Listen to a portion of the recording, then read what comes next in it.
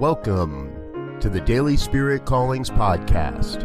I'm your host, Robert Brzezinski, and I invite you to join me every day as we explore an affirmation, inspiration, and call to action for your life this day. And here is your Daily Spirit Calling for February 9th, 2021.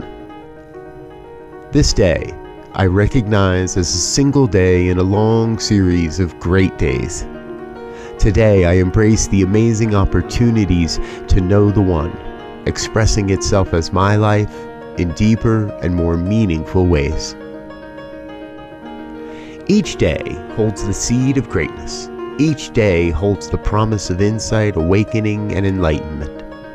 Your choice is whether to embrace the opportunities before you or continue to journey through life with the same ways you always have.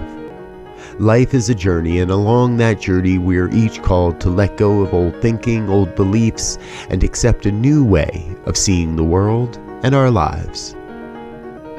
Today, you are called to consider the amazing gifts your life brings to the world and deeply contemplate how you are called to serve the evolution of human consciousness. Thank you for listening to Daily Spirit Callings. If you found value in this program, please share it with your friends.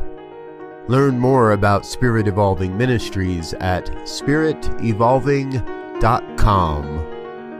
Until next time, peace and blessings.